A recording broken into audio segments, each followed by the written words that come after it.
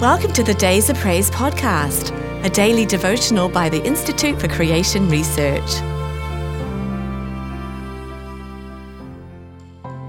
Lord of hosts. And this man went up out of his city yearly to worship and to sacrifice unto the Lord of hosts in Shiloh. And the two sons of Eli, Hophni and Phinehas, the priests of the Lord, were there. 1 Samuel 1:3. This majestic name of God, Lord of hosts, Hebrew Jehovah Sabaoth, occurs almost 240 times in the Bible, first of all in our text for today. It is noteworthy that Elkanah, the father of Samuel, understood this name of God better than did the wicked priests, the two sons of Eli.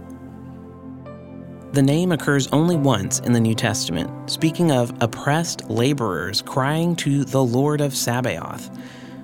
A similar name, God of hosts, occurs 9 times, the first in Psalm 80:7, "Turn us again, O God of hosts, and cause your face to shine, and we shall be saved."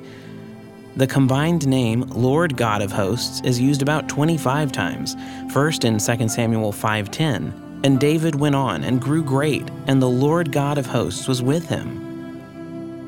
In all these 270 or so references, the name is used to emphasize the mighty power of God and his great host of angels that excel in strength, that do his commandments.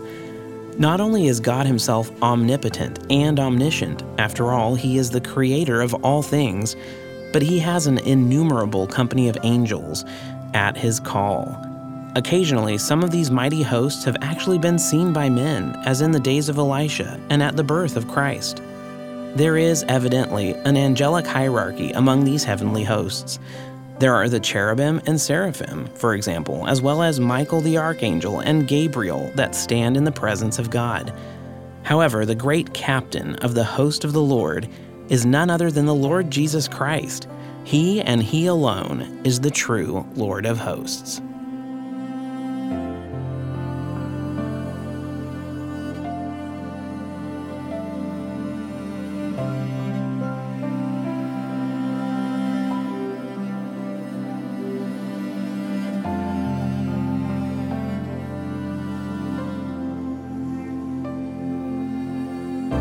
If you've enjoyed today's devotional, be sure to subscribe wherever you listen to podcasts, and please rate and review so more listeners can find us. To support ICR's ministry, visit icr.org/donate. Your gift of any amount helps us reach others with biblical truth and encouragement.